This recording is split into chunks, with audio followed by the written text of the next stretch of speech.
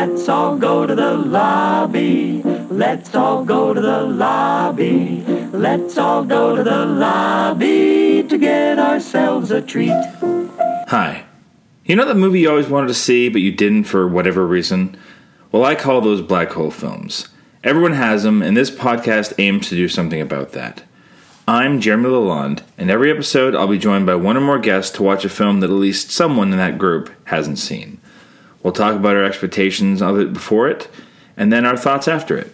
This is episode 33, and I'm joined by Hannah Cheesman, who is an actor you might have seen on Murdoch Mysteries, The Animal Project, Max and Shred, but she also works behind the scenes as a writer, director, and producer. That's right, she kind of does it all. She's worked on shows like Orphan Black and Working Moms, and she created one hell of a web series called Whatever Linda, that if you haven't seen it yet, Google it right after you finish listening to this episode. Because right now, Hannah and I are going to sit down to watch a film together. So we're watching The Graduate. I'm Jeremy. I have seen the movie, but not for a long time, probably when I was in film school. Okay, and I have lied about seeing the movie. This is Hannah. Oh, hi. Sorry. I'll do a proper intro, don't worry. Okay, cool. But I'm Hannah Cheesman, and I've lied many times about seeing this film. And why? Because I get nervous when I don't see film sometimes. I say I have. See, it's a shame. I know. I'm ashamed. But don't be ashamed here, because the whole point of this is that we embrace it. 100%. No, look, this is me turning over a new leaf. And I'm stoked to find. I mean, like, I've seen bits and pieces, right? Yeah. So now I actually get to see it in its entirety. So what? Yeah. Go ahead. I just want to say I don't lie completely if I haven't seen a little anything. Bit. Right. Yes, but you're aware of it. Yes, and I've like watched bits and pieces and TV as a kid, like growing up seeing it, but never watched it from tip to tail. Yeah. Oh, and there's lots of stuff in it that have been borrowed from other movies. That you'll probably know when. I don't want to ruin anything. But don't ruin it for me. You'll just notice certain things. I've literally stolen a shot out of it that I used in a movie. Should. As you do. Yeah. So what do you know about it? Okay, so I know the soundtrack. Yep. Really well. No, the soundtrack. No, it's Dustin Hoffman. I know it's about an older woman and a younger man, her student. I'm not going to say. I don't want to ruin anything. I don't want to give anything away. Okay, and it's about, like, Dustin Hoffman pretends to be a woman. No, I'm kidding. That's not this, yeah. So that's, like, all I know. I got a bunch of little trivia stuff. I don't want to give away too much of it. Well, you could give away... I mean, it's out of context, ultimately, for me. True. So, one thing that's interesting with this movie is that when it came out, first of all, no studio wanted to make it. Oh. So, it was raised... I think the money was raised from, like, a private funder, and... where did they get it from? But it was kind of a movie that was... like, a project that was just not shepherded by many people. And at the time... It was kind of an unknown cast. Dustin Hoffman hadn't been in a movie yet. Oh my god! I don't think. I think he'd done a lot of Broadway. Wow! But it was the first his first major feature, if not feature at all. Cool. I think Anne Bancroft. Is that right? Don't look at me. Oh my god. To the internet. To the internet we go. I don't want to get this wrong. No, I don't want you to either. Yeah. So how come they didn't want this to... Why were people not behind it? Do you have any knowledge of that, or just the lore of it's Anne Bancroft, right. She was the only one that was kind of a star. Okay. And Catherine Ross had been in she's the... Oh, I don't want to say who she is, but she's kind of the third part of the third lead. Cool. So you were saying... Sorry, I interrupted. It's okay. You were deep in the web of the internet. I was saying, do you know what it was about this movie that didn't bring it forward? Like, or was it just a typical movie? Nobody wants to, typical story. I don't know, because it was that era of, I mean, it's early 60s, so we weren't quite into, like, the independent streak of the 70s and art films like that. Okay. So this kind of predated that. And this ended up being nominated for Best Picture. It won Best Director. Christ. Wow. Who directed? Well, that's it. The only star of the movie was really the director. It's Mike Nichols. Oh, okay. And so he had already done Who's Afraid of Virginia Woolf. Yeah.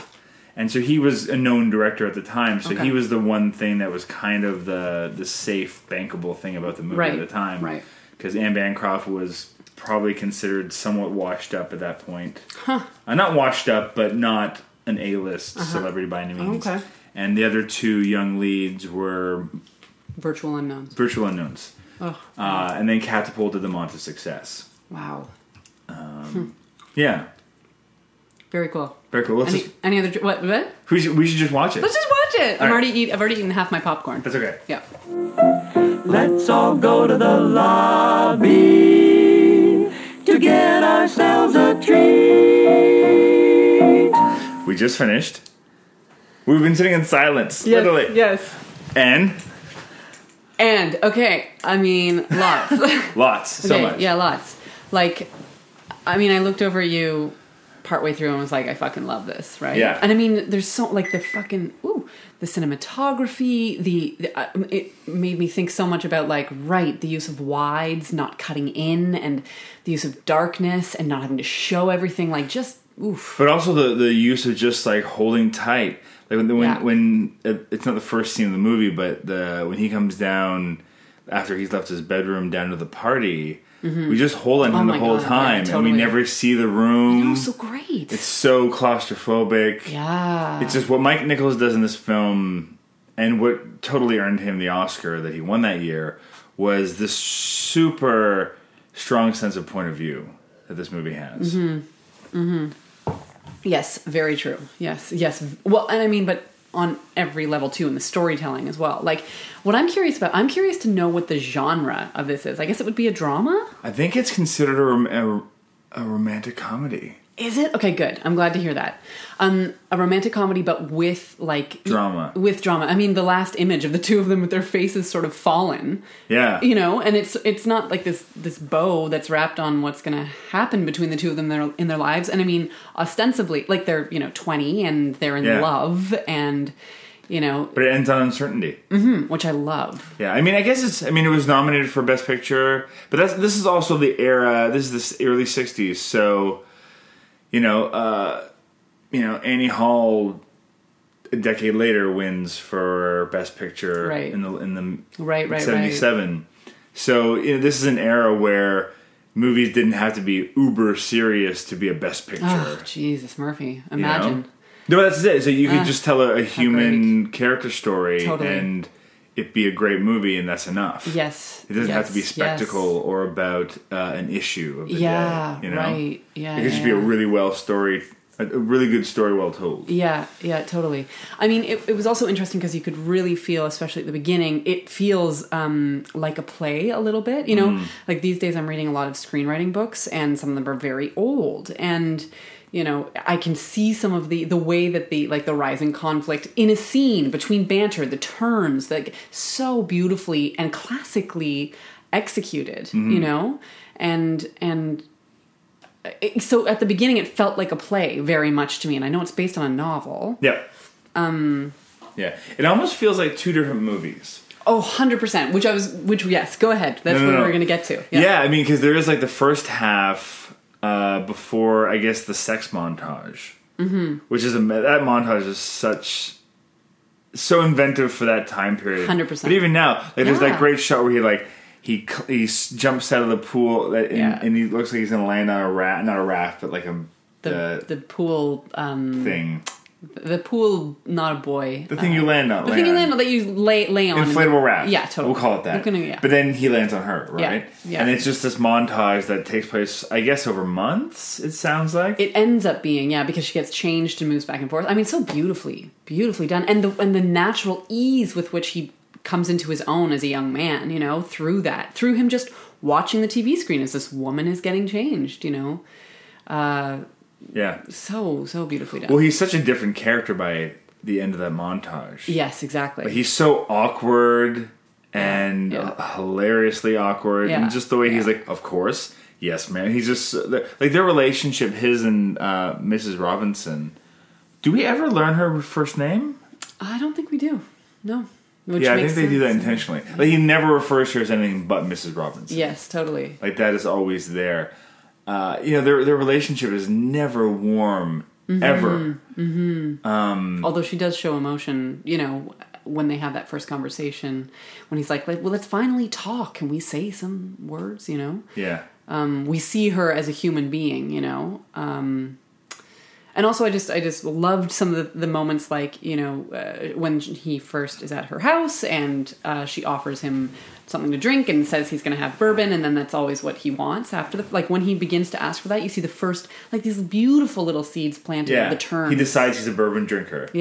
Yeah, which also just is foreshadowing, you know, him coming into his own, I think, at least. Yeah. You know? But absolutely agree with you that these are, like, two different films going on here. The first half and the second half, yeah. Yeah, or even, like, the first, you know, just over a third, and then the rest of it, I think, right? Yeah. Right? Yeah. So spoiler. Oh, no, they will hear. We are assuming you've watched the movie if you're listening to this. Yes. Yeah. Yeah, definitely. I was just going to say that, you know, you had said at the beginning when we were talking about this that you wondered if I would dislike one scene. Well, it was more that it wasn't even you. I mean, but yeah, sure. It was more, I was like, there's one scene where I wondered if it would still play differently now. But then, as I watched it the way it's set up, I think it's let's talk about it. Sure. So you know what scene I'm talking about. Yes, totally. One in the strip club. The scene where he takes her to the strip club. The Peelers, I guess. Yeah, because it's interesting. I was reading an article, was it just today? It was either today or just recently. You know, with all of the stuff that's been going on with Me Too and all that, and the Weinstein things, someone put out an article about, you know, 17 romantic leads that actually did really creepy shit in the movies. And one of them was Benjamin Bratt. Of course it was. We could go through all of this and just name all the moments where we're like, what the fuck is she sticking around for? This would not... Anyways, yeah. Yeah, but the moment they picked was the strip club scene. And I was like, but yeah, I see that. Of course, he has something to tell, but he does that on purpose. He knows what he's doing. He knows he's trying to be shitty to her because he wants the date to go badly because he made a promise that it would. So it's intentional. Yeah, and then you see him turn, and he literally says, "This is not who I am. I don't like myself like this." Yes. Because the way they described it in this BuzzFeed article, whatever it was, they're like, you know, she's crying and begging to go home, and he won't let her. And I'm like, that's not how the scene played out. No, that's not how the scene played out. However, what I will say to that is this, like, up to that point, and I was thinking to myself, if I was to rewrite this whole thing today with the same story beats, like knowing where all the turns are, and by the way, wow, this movie travels such a distance, like a lot to be learned, I think, in terms of writing for the distance traveled for a lead character, let alone plot points. Like, I don't think movies are packed as much in some ways these days. I don't know. Yeah. But the I guess the moment where I sort of became I pulled back from the film that I was loving so much was in the strip scene, but not because he brought her there, because she just cried. Like, it was such an awful and demeaning moment, no doubt, especially with the woman shaking her boobs behind her. Like, I forgot about that. I forgot about the boob part.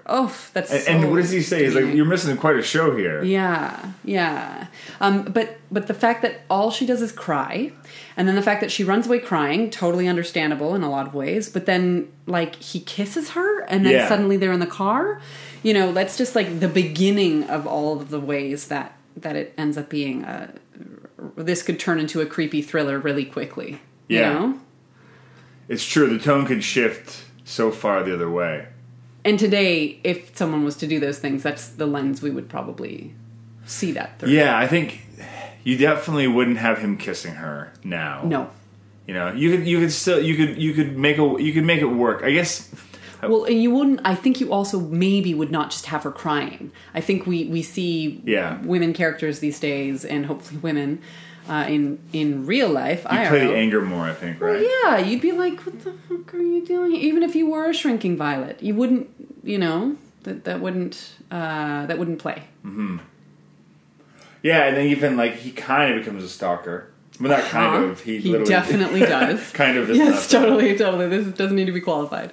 No, but it's interesting. It's interesting because this movie is 50 years old now. Yeah, that's crazy. This movie's 50 years old. Yeah, man, that's a long time. A lot of things have shifted. Yeah, because it takes place in the early 60s, but it was before the 60s became the 60s. You know? Right. It's like they're on the Berkeley campus, but you're not seeing hippies, you're not seeing protests. Yeah. It's not quite that era just yet. Yes, right. It's still that era of, 1950s housewives. Yeah, totally. And that it's kind hearkening of to it. I mean, obviously, if this film was playing then, it's, the subject matter is pushing into territory that as Yeah. you mentioned, was not maybe explored, kosher, any of those things, then, and I mean, what's interesting about all this is that like the opinion upon which it all, rests and shifts is us believing that they fall in love on that date, ultimately, Yeah. right? And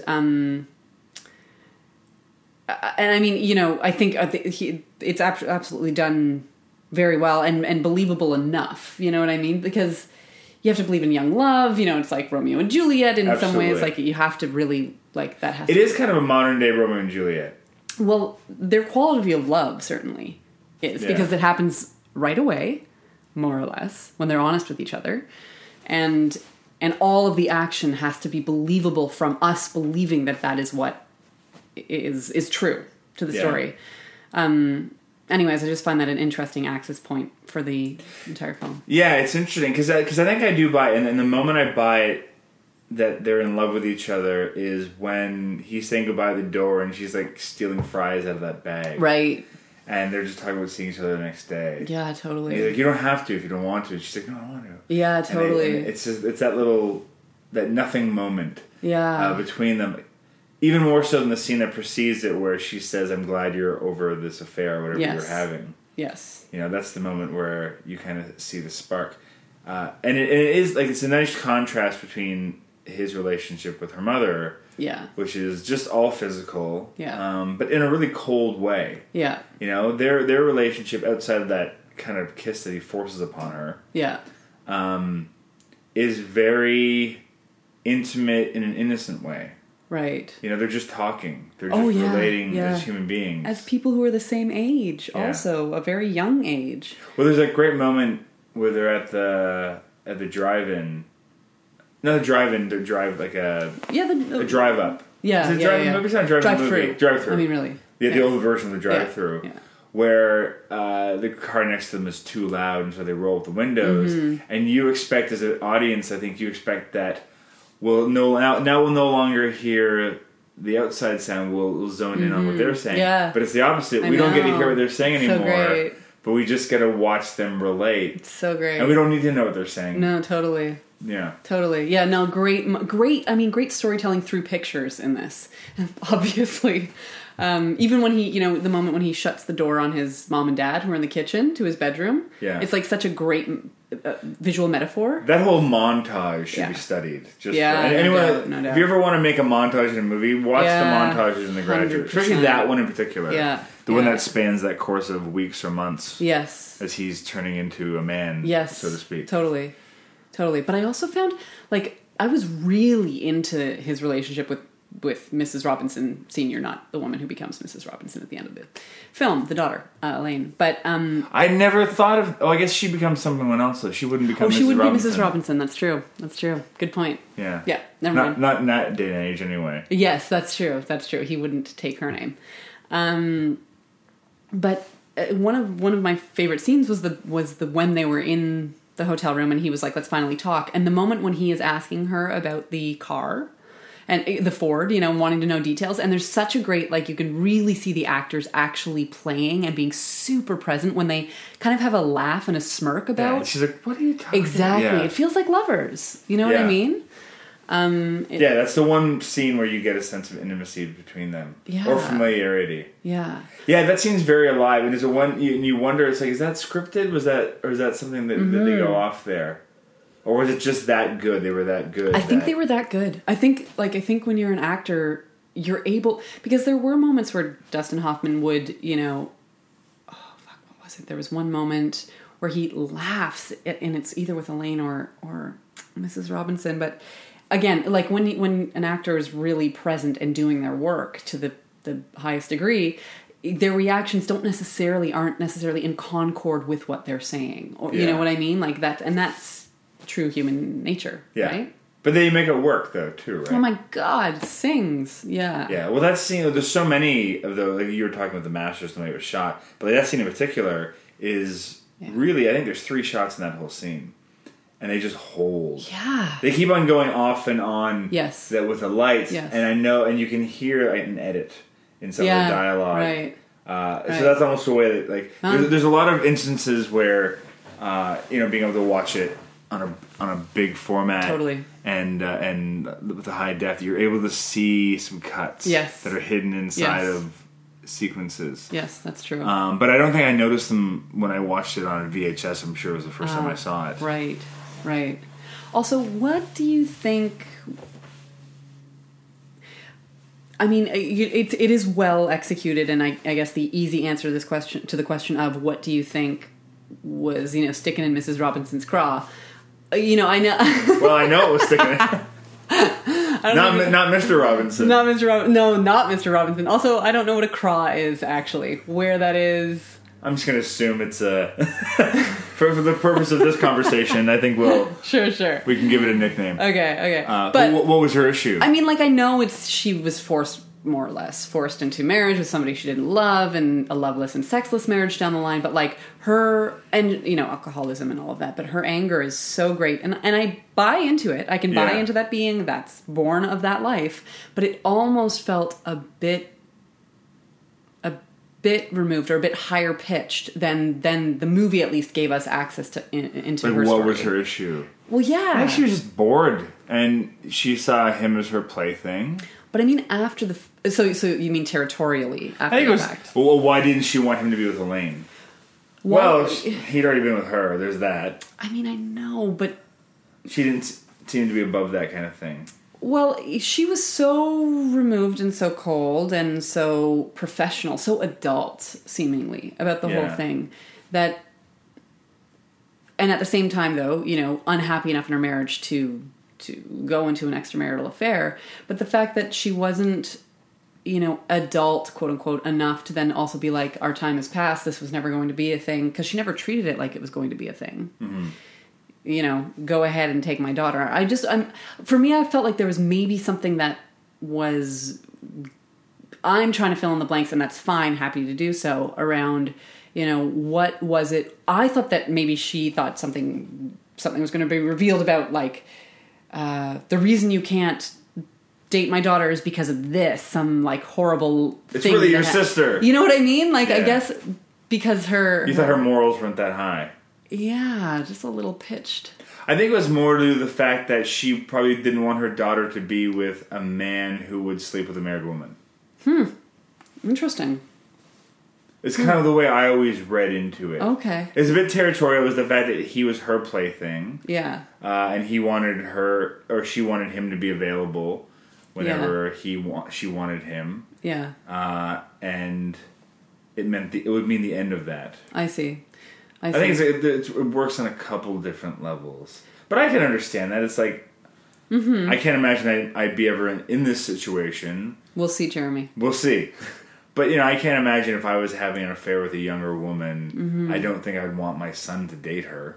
No, I mean, certainly not. But she was sort of like a wash of, the villain at a certain point, don't you think? What do you mean by that? I feel like the first half of the movie, we started to gain access to, quite human elements of her. Even from the get-go, I felt she was strangely accessible. I felt for me as the viewer, I mean. Yeah. That, she, I don't know if that's because I felt like she did things with a smirk, because she was so cunning and manipulative, but it was so comedic, the effect she had on him, ultimately. But I felt in the second half of the movie, all of those pieces of nuance that we saw, or openings we saw in her, were just made a wash of, villain.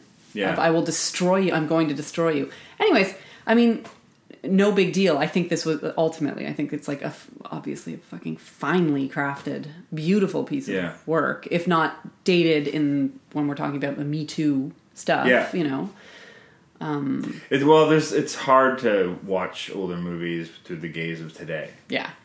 Even before, the last couple of weeks from what's been happening. Yeah. I think it's harder to, whether it's misogyny or racism or just every little thing. No doubt. You've got to, and it's that question you ask yourself, do I give this a pass because it doesn't know any better? Yeah, I know. It's I think it's worth bringing up and being aware of it. Yeah. But it's are you allowed to give filmmakers a pass, or should they have always known better? No, of course they shouldn't have always known better. I think, But it's interesting, it's you look at this movie, and there's no way this movie works if those genders are reversed. You know what I mean? Yeah, that's true. It's the Harvey Weinstein story. Yeah, You know? no doubt. It's you can't watch that scene with Mrs. Robinson as Mr. Robinson and Benjamin as Bernadette. Yeah. No, you can't. It's not a comedy anymore. No. You know? And it's almost like it's allowed to be a comedy because it's a woman in power. Absolutely. And a young, impressionable man. It's so true. Which says something about that era as well. Yeah. But even us watching it now. Oh, yeah. You know, I don't know, like, I don't feel uncomfortable watching that as a man. No, I don't know how you feel. No, I don't feel uncomfortable at all. At all. I felt very, like... It just felt very funny. Yeah. Well, because he's so endearing and awkward and she's so fucking clear. I was, honestly, when she was like, can you get me a hanger? I was like, I am going to ask that question at some point in my life of a man. You know what I mean? Where I'm like, I'm 2 paces away from the closet myself, and I'm just like, can you please get me a hanger? I loved her self-possession. Yeah, the dialogue in that first third is just the banter of them back and forth, and the timing, the rhythm of that all is just so precise. Yeah. And so strong. But it does make... So how did you feel about him in the second half? Yeah, so the second and their half relationship. of the film, yeah, as he becomes a pursuer of Elaine. Yeah. I mean, you know, I understood why they might fall in love. I mean, it makes sense. They are, after all, like, they're going to feel a proximity that he could never have felt with her, with Mrs. Robinson. I was less interested in the quality of their relationship. It wasn't as captivating to me, but it was sweet and understandable, and you know, if we're not going to talk directly to all of the glaring, what we would call issues today around you know, her being conveniently interested in everything that he put down, right? You know, yeah, I think if you're remaking this today, you've got to spend more time on him and Elaine. Yeah, I think so too. Like, especially even if it's just because I understand structure-wise why they would only have one night together before it all falls apart. Oh yeah, that's great. Yeah. But you would have it would be like the before sunrise, right? Night, you know, yeah, you would make that a longer section in the movie. Yeah, that's true. And it's not like they would have to have sex that night or anything like that. But you just wanna. It's so true, actually. But you'd want to You'd want to get to know her the way you got to know him. Or the way that you got to know, I think, Mrs. Robinson even. Yeah, which is, I think, the only thing that hurts, because you know the focus of the back half of the movie is his utter devotion and love to her, obsession. Yeah, the obsession. He moves to Berkeley, and just stalks her for a bit, and then follows her everywhere. I mean, there's this great moment. I love that scene where they're talking, having a conversation. She walks into class, the door is closed. And he's still standing there an hour later or whatever it is. And then they just pick up where they left off. Yeah, totally. Different angle. And she's seeing another guy, and she's not trying to hide it either. I know. Well, what's interesting, too, is about, like, you know, I think this idea of this fast love, you know, of even though she is probably 19, her being like, well, I said maybe to him, too, you know? And the fact that she, like... You know, this is all based around, like, her marriage and whether or not she's going to marry this dude or that dude. Like, that wouldn't hold up today either. No, because that was the era of, you know, women got a job until they were married. Yeah. And then they didn't need that job anymore. Yeah, totally. But I think, you know, the fact that there is the example of fast, deep, profound, follied... young love in Romeo and Juliet is. I wonder if that was like a strong touch point for the novel writer or the adaptation. Yeah, I've never heard the comparison to that with The Graduate, but it's pretty apt because it happens instantly. You know? Yeah, because even Romeo and Juliet, when it's performed properly, the first half of that is comedy, right, and then it shifts over. Yeah, that's so true. You know, like the first time I really saw that play performed properly was when it was done at High Park. Oh, God. Must have been 6 years ago. Christine Horn played Juliet. Oh, great. And they played it, and it was the first time I really watched it going, oh, yeah, they're fucking kids. Yeah. Like, the way and I can't remember who played Romeo, but it was like, it was so funny and smart and charming, and you really got it in a way that's like, yeah, they're just a bunch of fucking kids that don't know any better, and of course that's why they killed themselves. Yeah. I mean, I wonder if that's also... question of your age as well. You know, because you read Romeo and Juliet when you are 16. Yeah. And it's like confusing language and, you know, what studying it does is it sets up the archetype that allows us to then see this and believe it as well. Yeah. You know. But, yeah. Yeah. Yeah, because he does, in the ending, like, I love it's almost like the ending gets forgiven because it ends on that uncertain note. Yeah. Like 100%. Can you imagine if they just left smiling? Yeah. How dissatisfying I don't think it would work. be? No. You'd feel like it's a cheat. But Yeah. you have to know that they're not 100% sure about what they just did. Yeah. And also, like, I'm just thinking through the whole movie, I'm like, oh, what a disaster this guy's going to be in a few years. You know what I mean? Like, what a disaster this union will be. And who knows? But it's just like, if I'm being very realistic about it, you know? The guy, like, 40 years later, wrote a sequel novel. Oh. Called Homeschooled, I believe. It sounds like the stupidest plot. Yeah. It's about Elaine and Benjamin are in fact together, and they have a child or children. Okay. And they want to homeschool them because they don't believe in the education system. Okay. Which is similar to his thoughts in this. And they're having a problem getting the school board to agree to it, and they need to get her mother involved to help. I'm like, this sounds so convoluted. Yeah, totally. And in such a weird way. Yeah. I mean, the one thing I really like about the movie, among so many things, but plot-wise, I like that. I think the way it would be done today, and to its detriment, is that Elaine wouldn't find out until the end, or she'd find out later about her mother and him. You think she would have found out later today, this day and age? Hey, I don't know. I think they'd almost try to hide that from her. I don't know. I just think you have that secret held longer. I think you're right. I like how she knows and she kind of comes to accept it. Although you learn that she thinks that he raped her mother. Yes. And as soon as it's not rape, she's fine with it.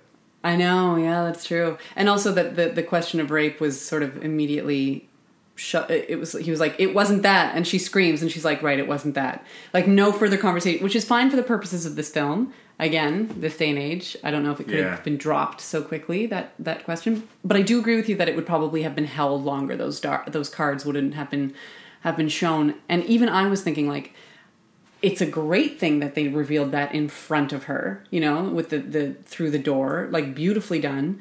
But I wonder if she would have, if it would have just played out like without us having seen it. Like, I can sort of imagine that happening too, where he comes to the house and finds out, because her expression is flat and she's horribly angry, that mom said to daughter. Yeah. Like, I feel like that's actually more the way it would happen this day and age. But it's better that he does it. It's much more active. Yeah. I think. Right? Well, I just think it's stronger, and it almost allows for her to forgive him eventually if he was willing to admit it. As opposed to, I was never going to tell you, because she would never know if he was ever going to tell her. Yeah. So the fact that he does, as despicable as you can see it being, at least he did go to tell her. Even if it was just in the face of, well, if you're going to tell her, I'm going to be the one to do it. I don't want her to think I'm hiding this from her. Right. That's funny. I hadn't even thought of that, but you're totally right. That's the reason he does it, I guess. Yeah, because they do have the one night together, and you can forgive him that one night that he wouldn't tell her on that night. Because he's just trying to figure out if he's into her. Totally. And once he does, she finds out the next day. Yeah. Whether or not that was going to be his plan, you don't know how long it would have went on. If it would have just kept going on. No, but there's so many romantic comedies where there's just, the guy is literally misleading the lady, or vice versa, for majority of the plot. And that's just seen as okay. Yeah, right. It's so true. That's so true. Like, people fall in love with people under false pretenses. Yes. And then that's like the third act fall when they find out. It's like, oh, why is she mad? It's like, 'cause you fucking lied to her for the last month or weeks or wherever long the storyline takes place. Yeah. So this movie's smarter than that. That's true. At least. Yes, that's true. But then it does take this turn where he just kind of, there's a lot of more montages. Yeah. And what I love, like, the one technical failing of this film, although it works really nicely, effectively as the zoom lenses. Yeah. But it's just they don't have the technology to make it smooth. I know, right? which I kind of fucking love. Like the moment with the monkeys, and we turn around to him, and then we go into the gorilla in the zoo. Like, oh, I love it. I love that it's not perfect, right? Or that one moment. There's the other two that leap to my mind where just after the reveal. And you're tight on Mrs. Robinson, then it pulls back, and you see the two in the frame. And there's that one when he's first at Berkeley and waiting, where it starts on him and pulls back to show the campus. But it's just so clumsy and clunky. Totally. Like, I think there's even a shot in the beginning where we're pulling back, and someone is it Dustin Hoffman who's soft focus? Like, somebody is soft focus for quite a bit of time until it's found.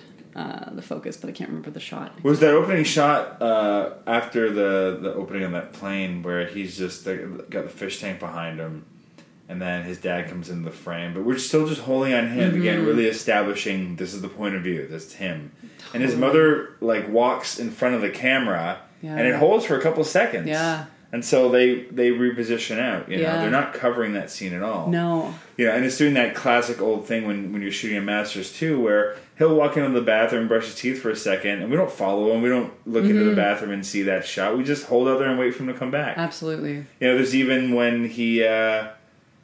when she seduces him for the first time and she's in the bathroom, they walk around the corner. We're just watching the empty hallway for a second. And then they end up both in the bedroom, and you've got that triple cut where his head turns 3 times, and then just those 2 or 3 frames they insert her breast, and I don't think they show her crotch, they show just above it. Yeah, the tan line. I love that she has a tan line. Major tan line. They would never have that today. No. But I mean, tan lines, was that more an acceptable or eroticized thing back then? I don't know.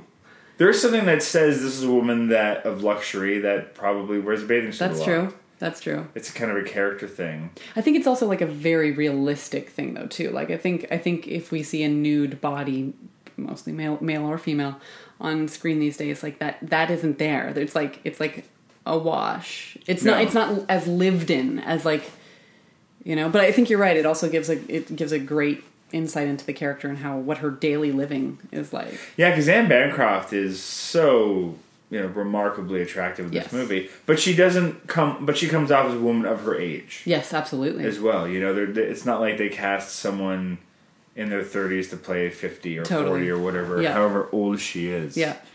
But even like his mother is sexualized to some extent. Man. There's that one weird scene where he's shaving and she walks in her lingerie. I know. You even remarked. I did. I said, "This is a good-looking mom." Yeah. Sexy mom. And what an interesting choice just for Mike Nichols to go, the scene where the mother is going to ask him about his sex life, I'm going to have her wearing like lingerie.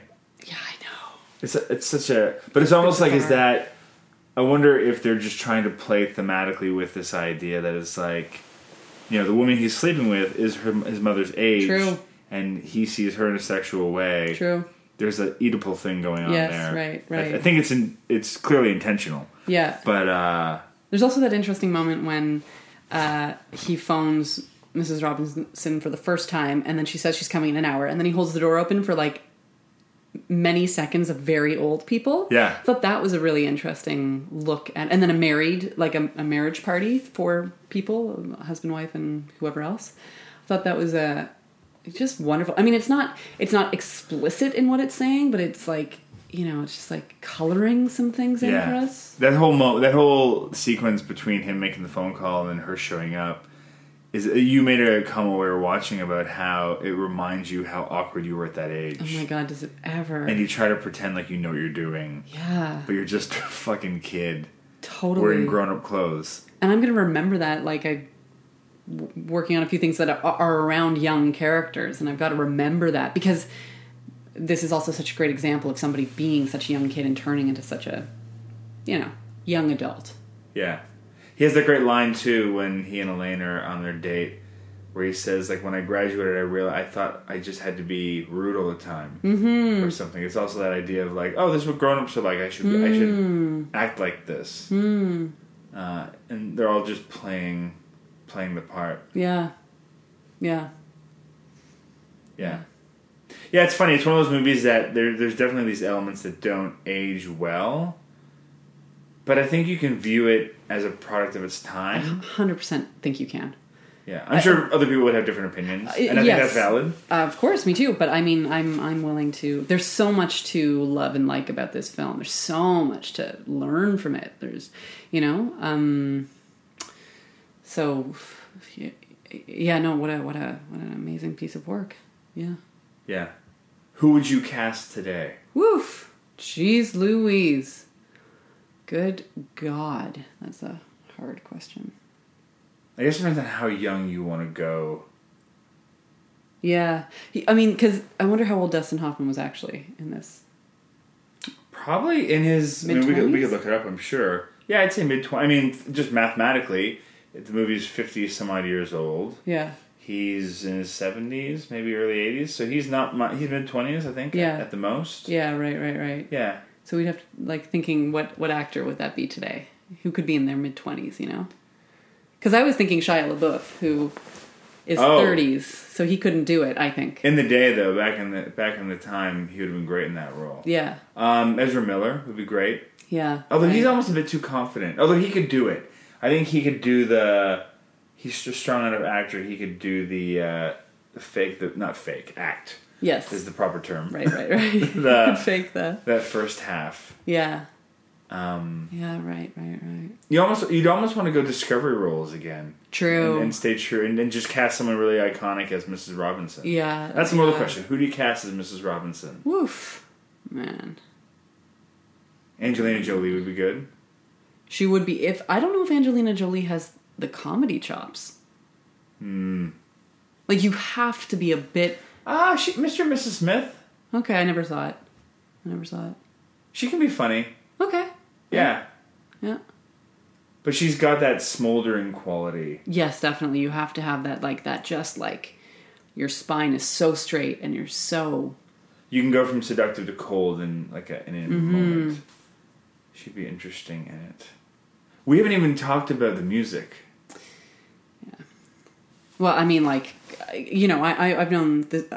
I haven't seen the movie and I've known the album for... I think that's one thing people that don't know the movie well know for a fact that the whole thing is scored. Not the whole thing. I think there's a couple little pieces that are written by other people. But the soundtrack is all Simon & Garfunkel. Yeah. And also that a lot of the songs get recycled and reused. In the Berkeley sequence, the same song was used 3 times, I think, over a period of, a few... Yeah, it's only a handful of songs and they reuse them. Well, it's almost like the way you would use score now, you would write themes in the score. Yes. And you replay the same piece of music. That's true. Underneath something to remind you, oh, now he's thinking about this person. That's true. They use actual songs. Yeah. And you were asking, and we could look it up, if all the music, the Simon & Garfunkel songs were written for the movie. Mrs. Robinson was for sure. Yes. And I don't know about the others. Yeah. I mean... We could look it up. We could look it up. But that's okay. You can look it up, nerd. You can scream at us and tell us the answer. Yeah. But, but it's so remarkable. And that's the other thing I would want to do if you were remaking it today. You'd want to do a similar thing where it's you pick a... So that's another question. What band do you use today to do the new version of the songs? And you'd want all new songs. You wouldn't want, a cover of Mrs. Robinson. You'd want... I think you'd want Arcade Fire. That's not a bad choice. Yeah, I think you'd want Arcade Fire. Real poetry, you know what I mean? Real songwriters, real artists. I mean, I was gonna say, as an alt, LCD Sound System even, but that's a much more, it's because Arcade Fire is rock and roll. LCD Sound System is, I'm not familiar with them. Okay, more electronica and rock and... But you also want to update it all anyway, right? So that's true. So you'd want to update the sound anyway. Yeah. And make it a little bit something different. Yes. Yeah. I think... Or, I mean, I wonder if you do... you probably wouldn't do it for this film. And I was going to say, a female singer-songwriter. Maybe you would. I don't know. It's just such a young man's story. I wonder if there'd be a version of this where you could tell it from Elaine's point of view. It's just not as interesting. It'd be a very different movie. It would have to. Yeah. You just have to really, I think, to make that love story work between him and her, you have to invest a lot more time in it. Yes. Because there's no way... how would you feel if someone you were dating was sleeping with your mother? Dude, that'd just be so fucking weird. That would just be so weird. I wouldn't even be like, whoa. Whoa. You're having a moment right now. I'm having a moment. Well, because, like, my loyalty is so to my mom. Yeah. But then again, we also don't know the relationship that Elaine and her mother Exactly. have. Like, that's never established whether they were cold together, whether they were best friends. That's probably where the story would actually have to start. Is her before she goes to Berkeley for first year or something like that with her mom. We'd have to get to know them first. She'd have to go away and come back to meet this guy and have that reveal. Because the story as it stands for her, which is like making a decision between these two dudes, like that's not interesting. Yeah. Well, these two dudes and the complex relationship with their mom. But Well, and the makeout king. Is that what they call him? Yeah, totally.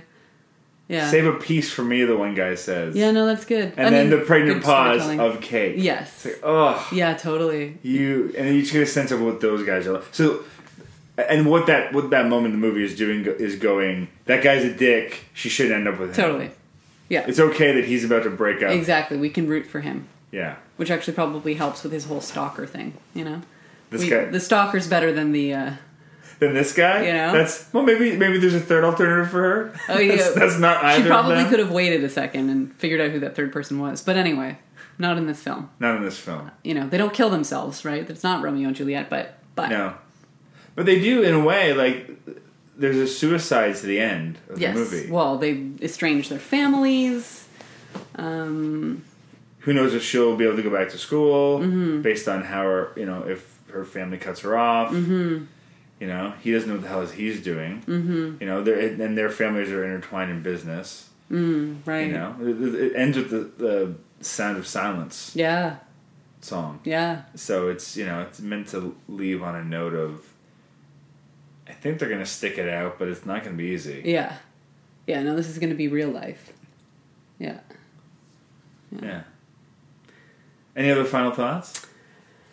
I don't think so. That was great. That was a great experience.